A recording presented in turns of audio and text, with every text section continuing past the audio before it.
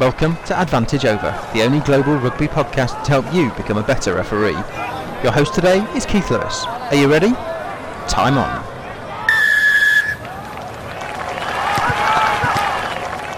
Hello and welcome to episode 22 of the Advantage Over podcast. I'm Keith Lewis, your host, and you're very welcome to this week's edition. We are very excited to bring you a bit of a training episode this time with our interview with Super Rugby prop Sam Needs from scrumstrong.com, so do stay tuned for that. Some real insights and talking about all things scrum related, what we should be looking for, what we shouldn't be looking for, how we communicate, and all sorts of good scrum tips, so keep tuned for that in a few minutes. But just before that, just wanted to just flag a couple of news items that have come out over the last few weeks. We're in the appointments window, if you like, for next year. And as we head towards the Six Nations in February, the Six Nations appointments have come out for both the men's and the women's tournament. Let's start with the men's. I guess the surprise in the appointments is that there's no real surprises. We were sort of expecting post-Rugby World Cup that with Jerome Garces going, the suggestion that Nigel Owens, Wayne Barndrum and Pat wouldn't make it 2023, still there's no suggestion that they're not at this stage, but we thought they might not feature in this batch. But they're all there. So all the Rugby World Cup referees who refereed are on duty in the Six Nations, and then Matt Carley also returns to the whistle after Ayari in Japan, and Andrew Brace, who was there in Japan with a flag, will step up and make his Six Nations debut this time when France play Italy. So all those officials are out and about, and you can find those on the website, so head to rugbyreferee.net and hunt for those appointments down. But they're all there. The games kick off on Saturday the 1st of February next year, with Luke Pearce kicking off in Cardiff as Wales play Italy. So lots of great rugby to look forward to. So all the appointments are there, all the referee appointments with their ARs. There's a couple of new names on the AR circuit and a couple of new TMOs to come into the mix. We've seen Ben Skeen has retired from TMO duties from New Zealand, obviously the second most experienced TMO out there, heading back to school duties. So there's some new TMO names with James Leckie, a former professional referee in Australia, has moved into the TMO truck, and he takes his first Six Nations game in that respect. Brian McAneese has been around and about from Ireland, and he's been doing under-20s and is stepping up into Six Nations, so that's great as well. And a return to Six Nations duty to Glenn Newman, who had a little bit of an issue a couple of years ago for rugby, but is back, so good to see Glenn back. On the women's tournament, the match officials have been announced this week. It's great to see a whole flanks of female officials named in this week's appointments. Obviously a crucial window in the women's game. Now we're on the cycle of the next Rugby World Cup in 2021 with the women all heading to New Zealand. So we've got 9 referees who will be in charge of the 15 games there. Amber McLaughlin from Australia and Rebecca Mahoney will be making their Six Nations debut, so congratulations to them. And they joined some familiar names from around the world, so Sarah Cox, Aurélie Grisleur, Joy Neville, Clara Monarini, Holly Neville, Amy Barrett-Turon and Nikki O'Donnell make up the rest of the panel. Some interesting things there in that all 15 games will be refereed by neutral female-only on-field officials, and that always stimulates a debate about whether the female game should be officiated by some of the top-level men's games. I think that's an episode for another day, but certainly have a look at those appointments and see. I think what it is good to see is that we've got some high-quality female match officials all around the world who are stepping up in both the men's and the women's game, so it's good that they're on duty. Again, kicking off at the same time, 2nd of February 2020, Ireland play Scotland in that first game, with Aurélie from France will be in charge of that. So again, all those appointments are on rugbyreferee.net, so head over there. We've also seen as in some countries starting to get the panels together for the upcoming season. For those of you who are on the off season, so the South African panels have just been announced. Again, all the detail are on the site. So congratulations to all those officials who have been announced as either on those panels in South Africa or have had Six Nations appointments, both the men's and the women's. It's great to see. Hope you're all enjoying your off season. You're getting starting to switch back on for next season. In wherever part of the world you are in. So that's the news for you. You can always catch up the latest news on the website. They're always there. If you sign up to our email list, you can get that breaking news as it happens. keep an eye on Rugby Referee Net social channels across Twitter, Instagram, Facebook, and if you want to come and join our Facebook community, where it's just we only let referees into that, it's a great place to come and ask those conversations, get that confidence that you might need if you're just starting out, ask those queries that you don't get a chance to ask at any other time. We've got a great little community going on Facebook at the moment, and if you head to refsquad.com, the magic of the internet will bounce that into Facebook and into the group. Answer a couple of questions in the thing, like are you a referee, for how long, and then agree to the conditions that we've set, agree to the principles of the group, and then I will let you in. So head over to Facebook, come and find the rugbyreferee.net community, or head to refsquad.com, and that will bounce you in. So come and join us over there. And now with that, we shall head over to our interview with Sam Needs. Enjoy.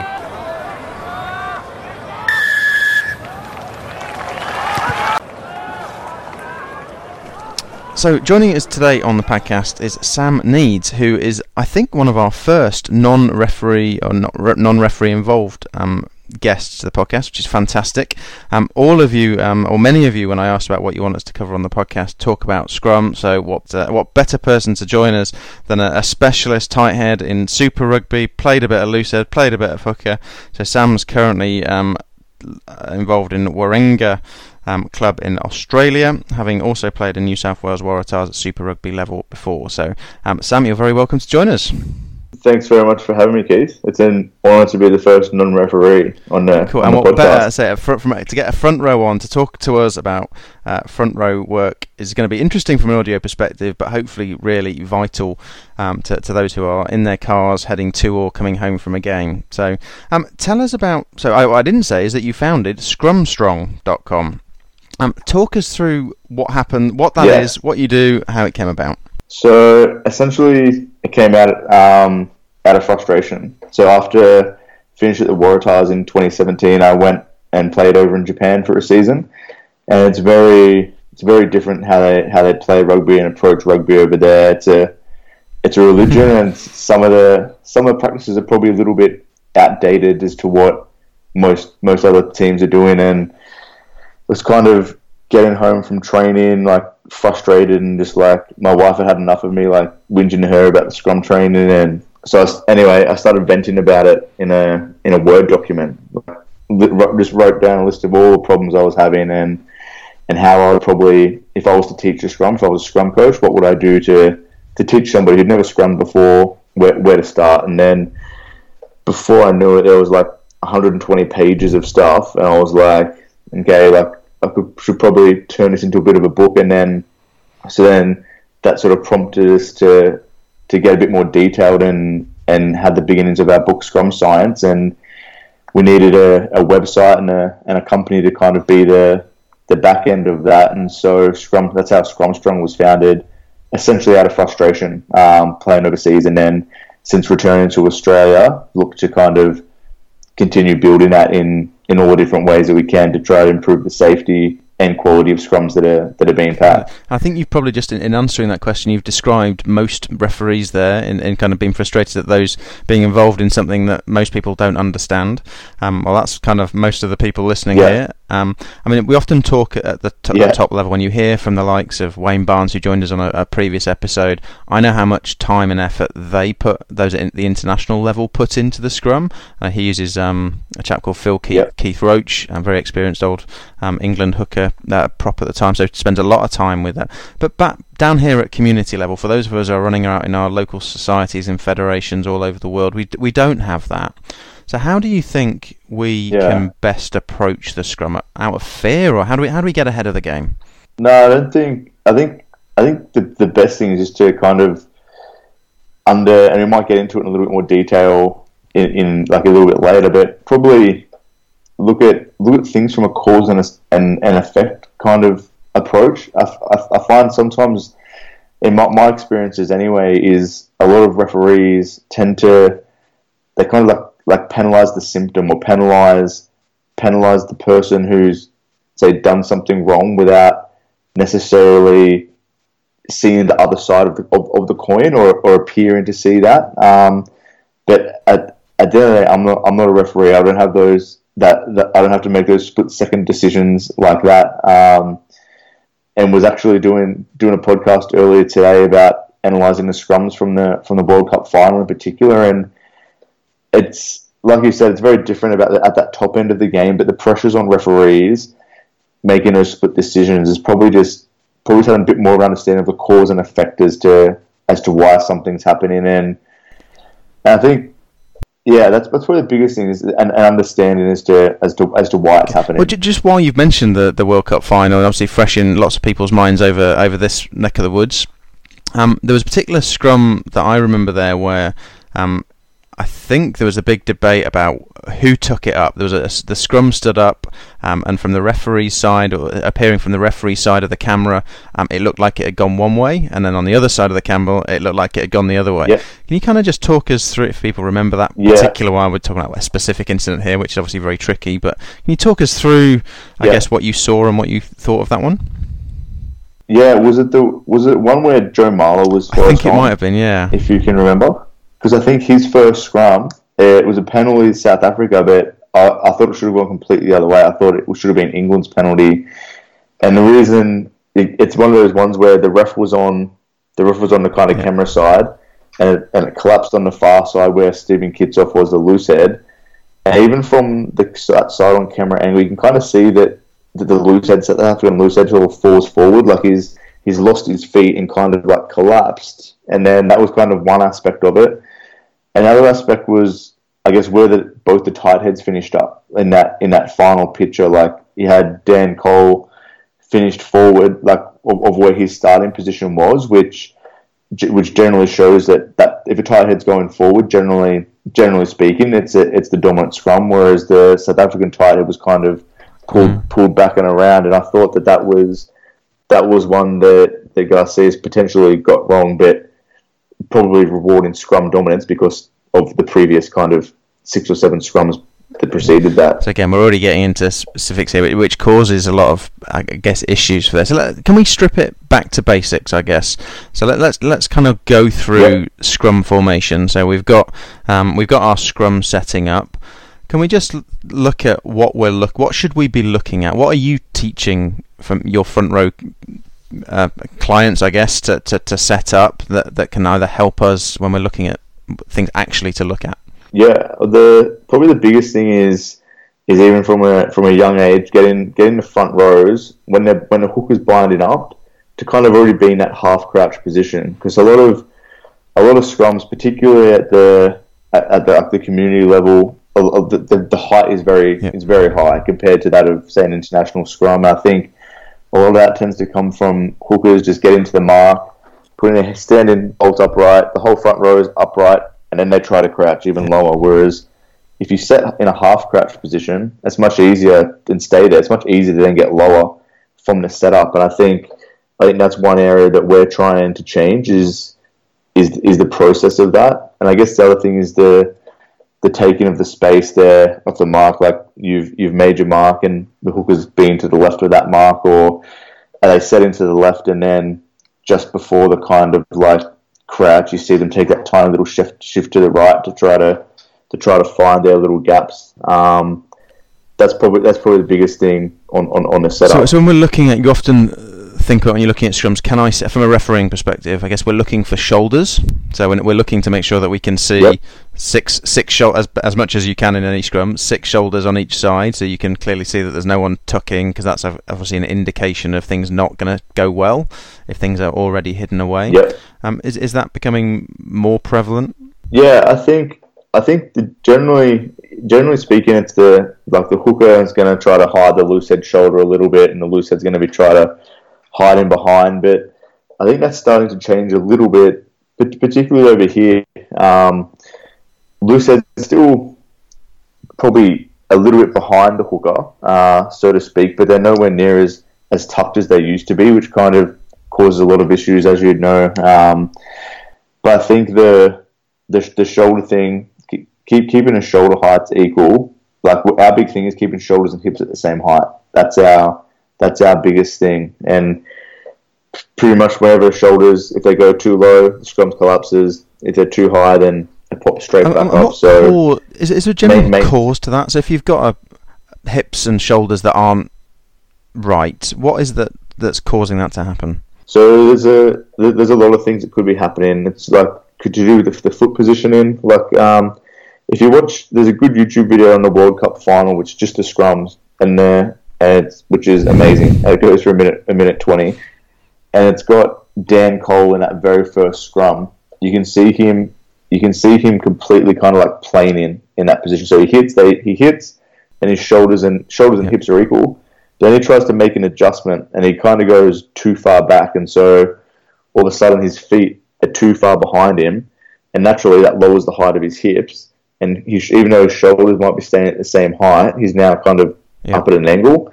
And then from there, he's in a good scrum against a good loose head. He's got no other option except to really either take the scrum down by collapsing, probably unintentionally, but just because that pressure of trying to move his feet. Because if he moves his feet backwards, he's going to face plant.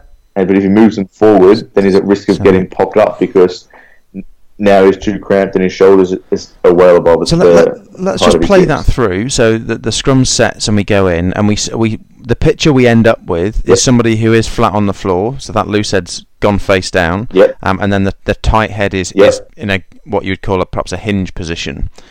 What if you see that picture, and hopefully as we've described that, people listening can picture that in their minds. Are we looking really at the loose head there who's taking his feet away? Yeah, I think so. In my opinion, I think loose heads are almost at an advantage when it comes to kind of keeping their height up, because essentially they're trying to get under the tight head. They're trying to drive, not stand up, but they're trying to apply that pressure in a slightly upwards motion, whereas a tight head's trying to do that slightly down, particularly at the elite level. I think if one prop is completely face down and the other one's in a relatively good shape, it kind of looks like potentially just like a hinge. It's the guy who's lost his feet probably should have chased his feet a little bit further or had his feet a little bit further up. Otherwise, you'd see the hinge and the loose head kind of still in that buckled, like both in that buckled position. In which case, potentially could be against either. But I think flat down is generally an indication of that particular player not chasing their feet. It's always difficult, isn't it, to come up with definitives here, because anything can happen when you've got such forces and six players of different experiences and intents at any one point. But we're just trying to help referees to work out in their own mind what could have happened, so they, I guess, say the right thing.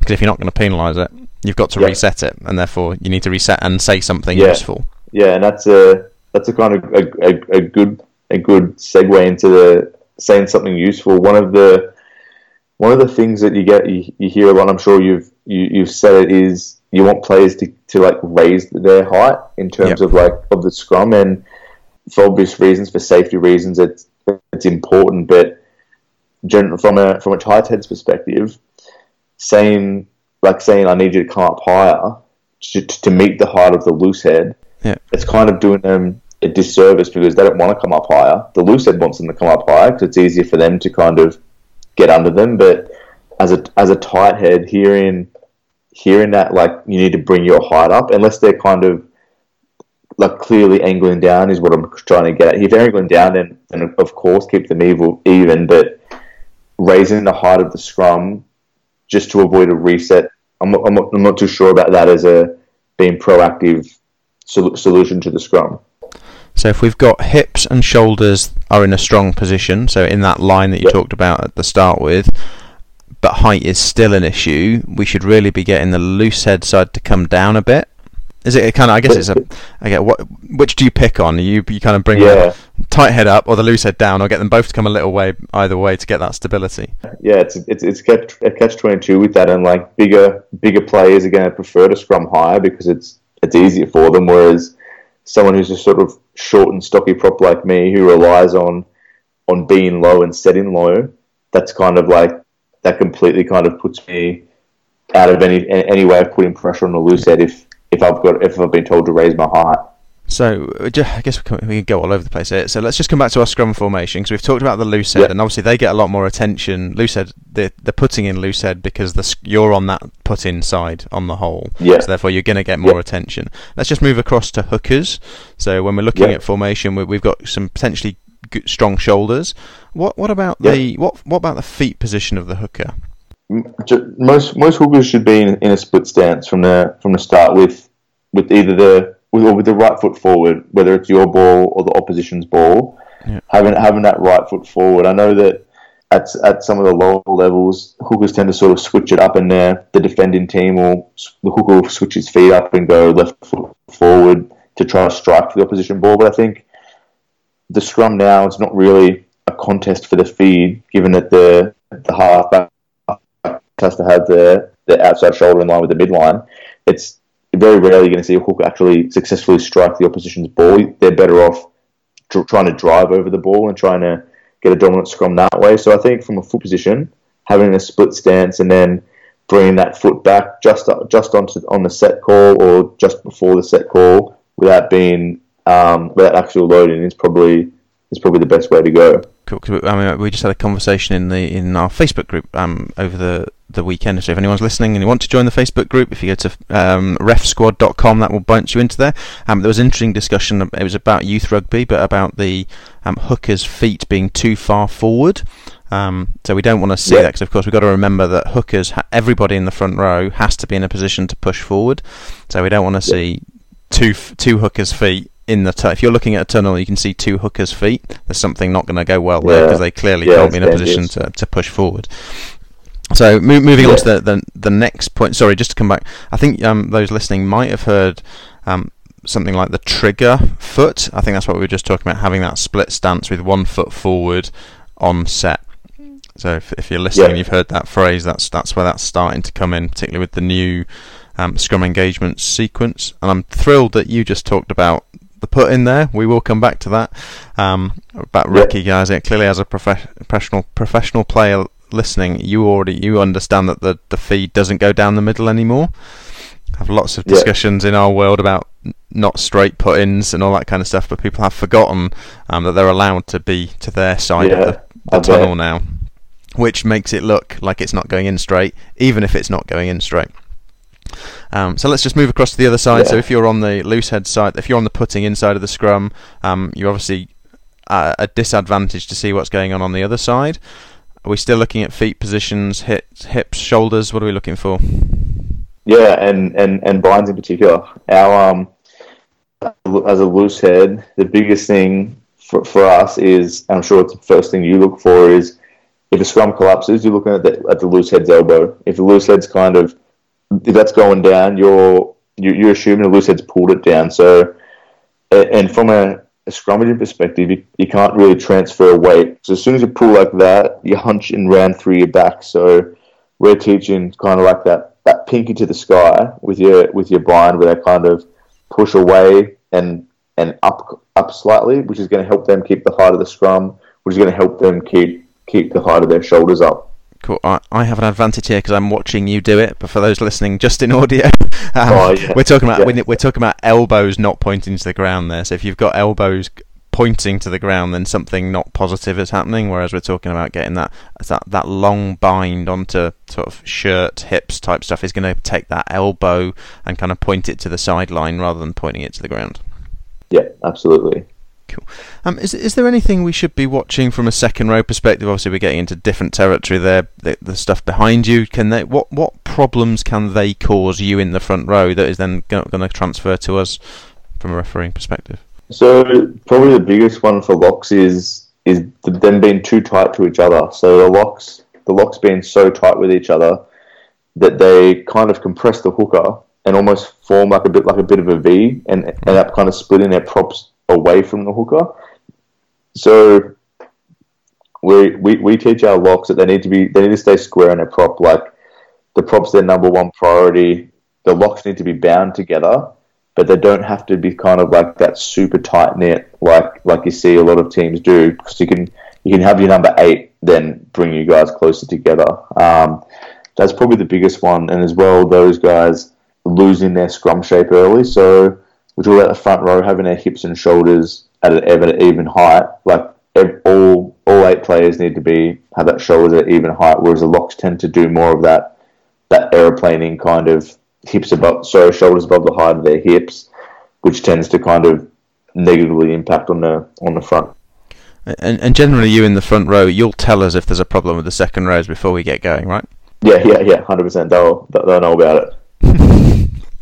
Just here, you nothing. You're looking at it. You've got everything you want from the front 6, and suddenly you see a wobble from behind, or something starts to move around. You kind of get a feel for where that's going to be, and it's generally the tight head smacking his second row between the legs and get out or get in or whatever it might be. Yeah, 100%. So there's obviously been a law change over the summer or the winter for you about axial loading. I guess, can we just talk a little bit what that actually means from your perspective? Yeah, from our perspective now, our understanding, it'd be good to get your clarification on it too, is there was a time where kind of hookers, it was just the hookers would just be leaning onto each other's shoulders, where essentially the props didn't have heads on each other's shoulders. It was just the hooker, and they were kind of trying to keep the space with all the weight going through their neck, which completely compresses their cervical spine, and then on the set kind of have that dip under.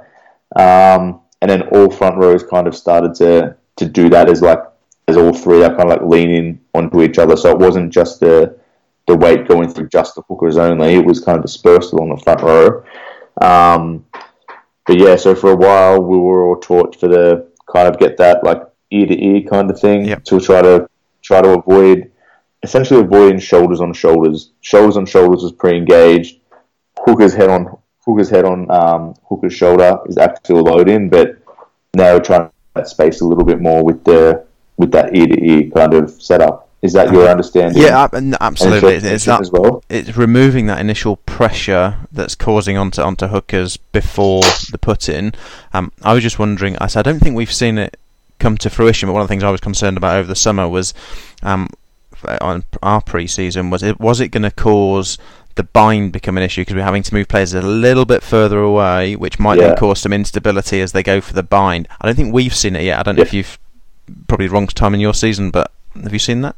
No, we saw it massively. It came in kind of the middle of our club season, and as a tight head, I found it very, very difficult to get my bind, because it was kind of, like I said before, I'm a bit of a shorter tight head and got stumpy limbs and whatnot, and being ear to ear kind of allowed me to get a decent bind between, say, the shoulder blade and the arm of the opposing hooker. Does that make sense? Where their hooker was binding. Whereas as soon as I had to have that more space, I found that I couldn't. My perfect spot was right on the opposite hooker's arm, which I couldn't get a bind on. And so naturally, I'd go that little bit shorter, which tended to be kind of like the back of the shoulder, borderline kind of arm bind. And I just didn't really feel safe doing that, because if I went too far and went beyond the hooker's arm, I'd be pre-engaged. But I couldn't. It was struggle to find that middle ground. And I think it caused a bit of disruption. But to be honest, I think referees here looked at it for that first week that it was introduced, and then kind of put it in a too hard basket, or they weren't I guess trained up enough to be able to police that properly. And I guess we're only talking a matter of centimetres here. But that clearly the centimetre that we've added now in there is causing you guys on the prop side quite a problem. Yeah, massively. I think some of the tight heads have started to bind a little bit more on the side now, as opposed to trying to bind a little bit more on top of the jersey. I saw in the back end of the World Cup there a lot of that side kind of jersey binds, particularly from the tight heads. Yeah, I think it's one of those things. It's been done for the right reasons, and then how it's materialising in front of us. So I guess from those people listening, we're talking about an awareness issue here. Is that if you've got the good gap to stop the axial loading, that head on head or head on shoulder issue, that could then cause a knock on effect of that binding issue. So perhaps a bit of leeway, if that's the right phrase, just to be aware of cause and effect of focusing on one thing. Yeah, definitely. Great stuff. So I guess can we just talk about a little bit about problem solving? So Yep. we've gone through our engagement sequence, which is now quite steady, I guess. Sometimes do we as referees sometimes cause problems by varying that 3-stage sequence, or does it not matter? So sometimes there's a little bit with the calling sequence in particular. Sometimes just like the split second, as a tight head trying to lead in that scrum, all you're listening for is that first kind of like S part of like the set to then kind of go, and you kind of get that when the referees give like the tempo in the pre-match talk of what it's going to be like, and they stick to it. It works perfectly. But for whatever, I know you guys, you're not gonna call set if you see any instability or if you call anything like you're looking at it from you're ticking the boxes as you guys are making a call. Am I seeing X, Y, and Z? No, okay, I'm going to wait till I do that. And I think sometimes the front rowers, a lot of players don't understand that you're not just going to call crouch bind set the same every single scrum. And I think having that a bit more better known by players, that it's not going to be the exact same call each scrum, because you're waiting to see the kind of action take place after your call. But problem solving, I think it's one of the I'll give you a bit of an example. We had a game earlier this year where we had a dominant scrum for probably 50 minutes, including like a pushover try, and then we made a couple of substitutions, and the very first scrum, our tight head got penalised against their reserve loose head. From the very first scrum, it just collapsed, and then the referee just straight up penalised the tight head, losing feet. Second scrum, they then took another scrum, exact same thing. So 3 penalties in a row, all pinpointed straight away for against our reserve tight head. Mm-hmm. And all the referee was saying was like losing your feet. But then watching it back on the camera, they were a little bit sneaky in their kind of like methods. The other team, they were kind of like not taking a hit. They were kind of like absorbing a hit a little bit and not meeting it. So we were kind of trying to go forward, and at the same time, instead of meeting halfway, they kind of pulled back a little bit on the hit, and so naturally our tight head kind of like lost a little bit of momentum, and instead of trying to understand why that happened, it was kind of like we spoke about at the start, like hitting the symptoms straight away without actually trying to understand or watching. And I know you guys must hear a lot of chat from players all game about watch this, watch that, but I think at scrum time, like that's one in particular where it's it kind of those inconsistencies where some referees will listen and then potentially even reverse the next scrum, but others will kind of let it play on a little bit. So you've just talked about one thing that I really struggle with and always have from a refereeing perspective, and given that I played schoolboy rugby in the front row, but that doesn't count, so let's just say I'm not a front row player. How do we identify if a side has not taken the hit, or they've taken a soft hit to cause that? Because it's one of those things, everyone says it, you guaranteed that at some point in a game this weekend, or your game last weekend for those listening, somebody will have said they've got to take the hit, ref. Yeah. What are we looking? So we've gone for our process. We've got 6 good front rows. We've got good pillars. We've got good engagement. The cadence sequence, the crouch bind set sequence happens. What's the thing that we can use? What we're going to see when a side doesn't take the hit? I think you're going to see you see one side go forward like significantly more than the previous scrums. So they'll take more space. And I think if you not that you'd ever take this approach watching a scrum, but try to watch the midline of the scrum only. Excuse me. See who kind of like gets over there. Like, are they meeting halfway, or is one team going further? And generally speaking, like teams with a weaker front row will try to sort of milk that, particularly if they've been under the pump, like was the case in that example I used. But then at the same time, watching the Wales in the World Cup, 2 games, very smartly done, and didn't really do anything illegal, but milked quite a few short arms at the back end of games to wind it down, because you guys are looking at safety first and foremost as the at scrum time, and if a player says, "Oh no," like they're standing up just before, or they hit and deliberately kind of like take a step back, it almost looks exaggerated. Is probably the easiest way to look at it. Like it looks like one team. That's a great way of putting it. Gotten too good a hit to be true. That does that make sense? Like, yeah, I was just picturing, because as you were speaking, I'm going, what you've just described is also a side chasing the sequence, so an early push. But again, it's that you put it really clearly for me there in terms of, does it look too good? If something looks too good and it hasn't up to that point, then that's the trigger for us to think, well, we perhaps need to focus on why it looked too good. Yeah. So it's a good picture, I guess, for those of us listening and trying to work through this. So that's really helpful. Thank you. I guess one of the reasons that I found you was from an article that you wrote. I think we can all say that we either do understand the front row or we don't understand the front row, and it's great to hear from you to get some experience across to us. So thank you. What do you think is it might be a good solution to this whole problem? So, and again, it's just a suggestion. Not saying it's the answer at all, but was kind of thinking like a lot of sports, particularly rugby league. They've got the two referees on the field at the same time. One watching the attack, one watching defence. You've got the NFL with their multiple referees throwing flags and things like that. And I thought, like, why not have a scrum referee? Like, why not, or a scrum umpire, as I kind of coined it in the article, was somebody comes on. Mind you, I haven't thought of any of the logistics behind this. It was just purely just an idea.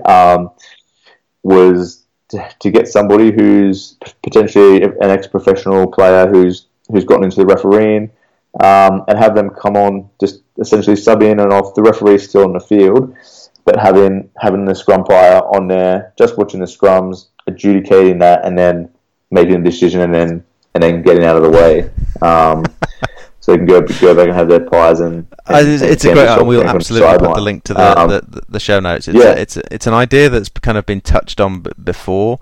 I think we're often going to go into the debate from our side, is that how on earth do we get consistency even on there? And I actually come back to the World Cup final. I saw an article, I think it was in the Telegraph in the London version, where Ben Kay, former England second row, had been through all the scrums and had looked at them all again in hindsight, and I think he ended up agreeing with 5 of the 6 penalties, and the other one could understand why it wasn't.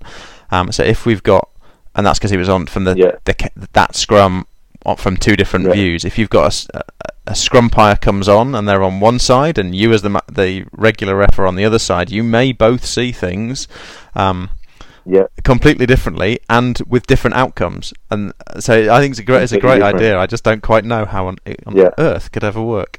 I don't know how it could work, and then it obviously would potentially take away the confidence in referees. That why do we need somebody else to come in to do this when that's their job? So it was just a bit of just a little bit of fun, and was just thinking out loud with that one, but didn't think it was too far fetched anyway.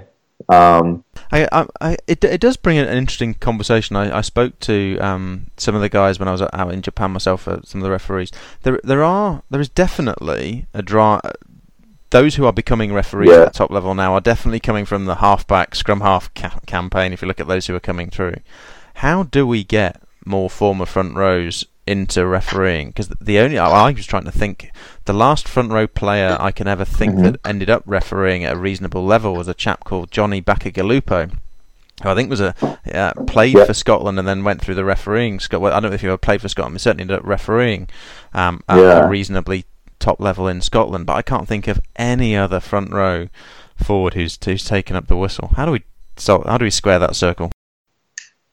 I think I don't have. Or maybe your solution is the way we square that circle. I think generally speaking, most front rowers tend to, they're big units and they tend to get bigger in retirement. And so I don't think they would be interested in sort of running around for for 80 minutes with a whistle. They're the ones who are cheering when there's 10 minutes of scrums getting reset, whereas the 90% of the other population are wanting someone to be sent off in the game to kind of to play on. So I don't know how you could convince them unless they had like an interval kind of role to play where they'd pop on and off, and in some games they might only get on there 3 or 4 times.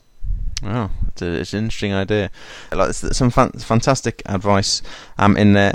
Is there any kind of, I guess, final tips you'd offer to us referees as we're looking at things?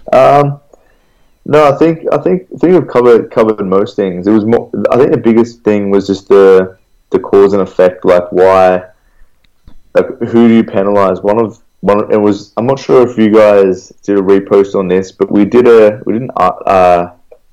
video a couple of months ago about a really good video. I can send you the link on Instagram where it's a loose head versus a tight head, and I think the loose head is the one who ends up getting penalised, but it's just at an amateur level, and it was kind of like the jury was still out 50-50 on who was rightly penalised, the tight head or the loose head, and I think the decision was that the loose head was driving up, and he was standing up, and hence why he got penalised. Where I think, look, to play the devil's advocate, looking at the other side, do you penalise the loose head for being dominant, or do you penalise the tight head for putting themselves in an unsafe position? So the position I'm talking about is a tight head getting popped up, where they're kind of like their feet are probably up off the ground and their neck's still down and they're hunched over. Is it them that should be penalised for because they've gotten themselves into that position? The loose head, if they start off square and have a slight drive up, is what I'm talking about, not a standing up, versus the tight head for getting in a dangerous position by having their shoulders above their hips. I think they're probably the two biggest ones we've covered today. Is like, say, a loose head, people collapsing and then getting popped up. What side should be penalised, essentially? Cool. And I guess there isn't a rugby club in the world who wouldn't welcome a referee to come down and do some scrum sessions on training nights to kind of 100%. spend some time. We utilise that all the time. I've done that all throughout my refereeing, and I just found it's never a failure to go and do that. You always get something out of it, even if it's the wily old dog who will give away a little bit too much about what he's doing, and which he's been getting away with for years, or offering some really good advice. And you can kind of work on some of the pictures that we've just talked about through the last session. Has been really useful. So please, if you're out there refereeing, doing fitness work, that's all very well and do, but get down to your local club, wherever that might be, and watch and get involved and kind of referee them and talk to these guys. I think that's really good for the referees to essentially understand what's going on in the prop's mind or front rower's mind. Like, what are they trying to do to their opposite, and what their opposite's trying to do to them. Brilliant. Well, Sam, thank you very much. Where can people hunt you out to watch more?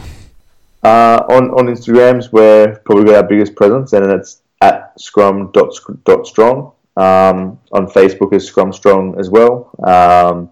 They're the two main channels we use to get things out there, and scrumstrong.com is our website. Great. We'll put that there. We'll put a link to the article that we've talked, the Scrumpires article that we talked about, in the show notes. I've been having a flick through the posts on Instagram. There's some cracking videos in there, just and showing some of the pictures that we've just been talking about. So do have a rummage around there. For those of you who like scrum porn, I think I may have just upset the algorithm slightly. There's some good stuff in there as well for those of you who like that kind of thing. But yeah, well worth it. Sam, thanks very much for joining us. Really appreciate it. Thanks very much for your time, Keith. Thanks for listening to the Advantage Over podcast from rugbyreferee.net. We hope you've enjoyed the content that we brought to you this week. What we'd really appreciate is your likes, rates and reviews wherever it is you found it, whether that's iTunes or Stitcher Radio or TuneIn. Please head over there and leave us a review. We really do appreciate those. We'd also ask you to tell your referee colleagues, friends, community about this podcast. This is the only rugby referee podcast out there, so we hope to get to more earbuds over time. We'd also love your feedback and your suggestions and your comments. So please let us have them. You can either email us at ref@advantageoverpodcast.com, or you can find us through the rugbyreferee.net website, or through Twitter at rugbyrefereenet, which is the same handle you'll find on Instagram as well. We're in all those places, so please do let us know what you think, let us know what you want, and how we can help you become better referees in the future. So for now, that is Advantage Over.